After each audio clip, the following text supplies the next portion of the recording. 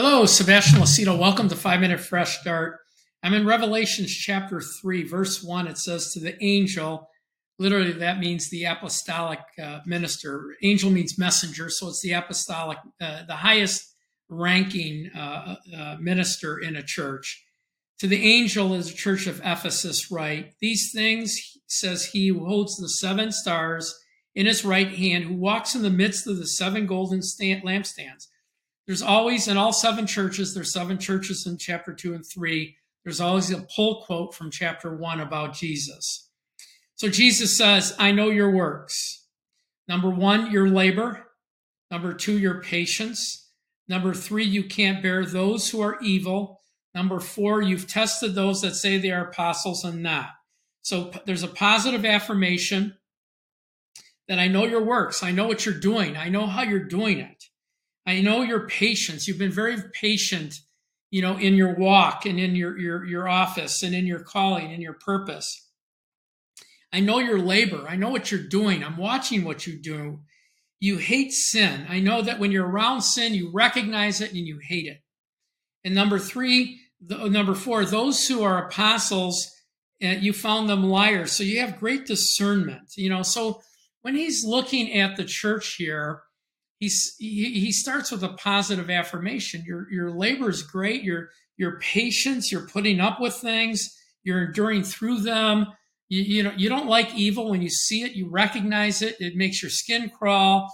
And even those that are apostles and have written books and have great names, you've been able to identify that they're not really apostles. So when you come back from this, then he says, nevertheless. Actually, you've persevered with patience and have labored for my name and have not become weary. So again, he goes back to patience.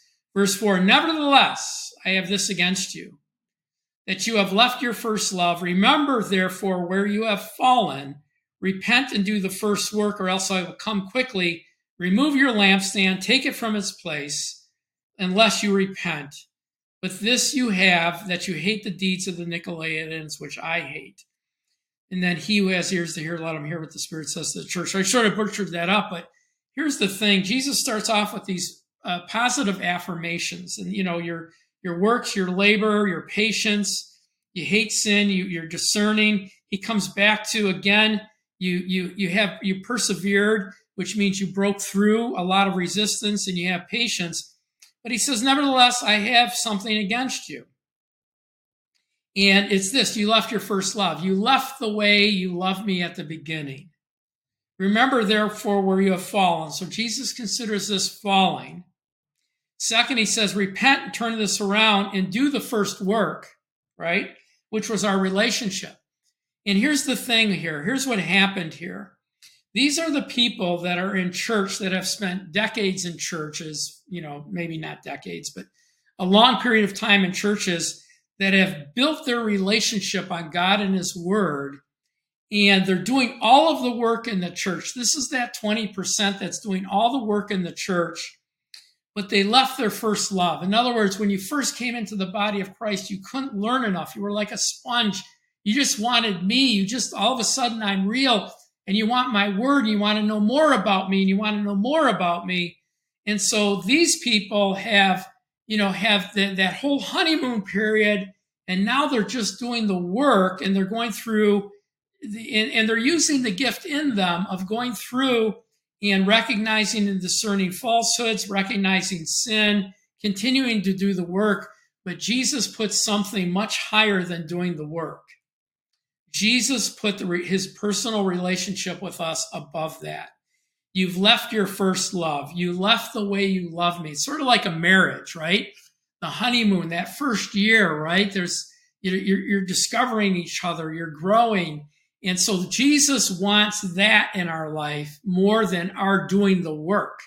Because if that's right and that's in line, we're going to do the work anyway. And so these are people that are not growing any longer in that relationship. They're just in it. The third thing I want you to see is the difference in the voice of Jesus. To Peter in John, the gospel at the end, Peter, do you love me? Feed my sheep. Peter, do you love me? Feed my sheep. almost like an infant or a young person, right? Here, you get this right, or I'm gonna take the church from you. I'm gonna fire you. You know why? Because we've had the Holy Spirit, there's revelation, there's knowledge. So we should live with that revelation and that knowledge. So the voice of Jesus changed. We live in this voice. This voice in the revelation to the 7 churches is the voice that he's dealing with us today. And so anyway, that's our broadcast for today. I went over. Sorry. Anyway, God bless you guys. Please share this with family and friends. Please like, share, and follow, because that helps our metrics on social media. Join us at watchersoftruth.com as a free member. You'll get 3 or 4 emails. The biggest one is Friday. What I really think is my commentary on news, finance, politics. And then also pray about donating, becoming a partner for 10, 25, 50, whatever a month, whatever you and the Holy Spirit work out to help us in our journey to teach God's word. God bless you guys and have a great, great day.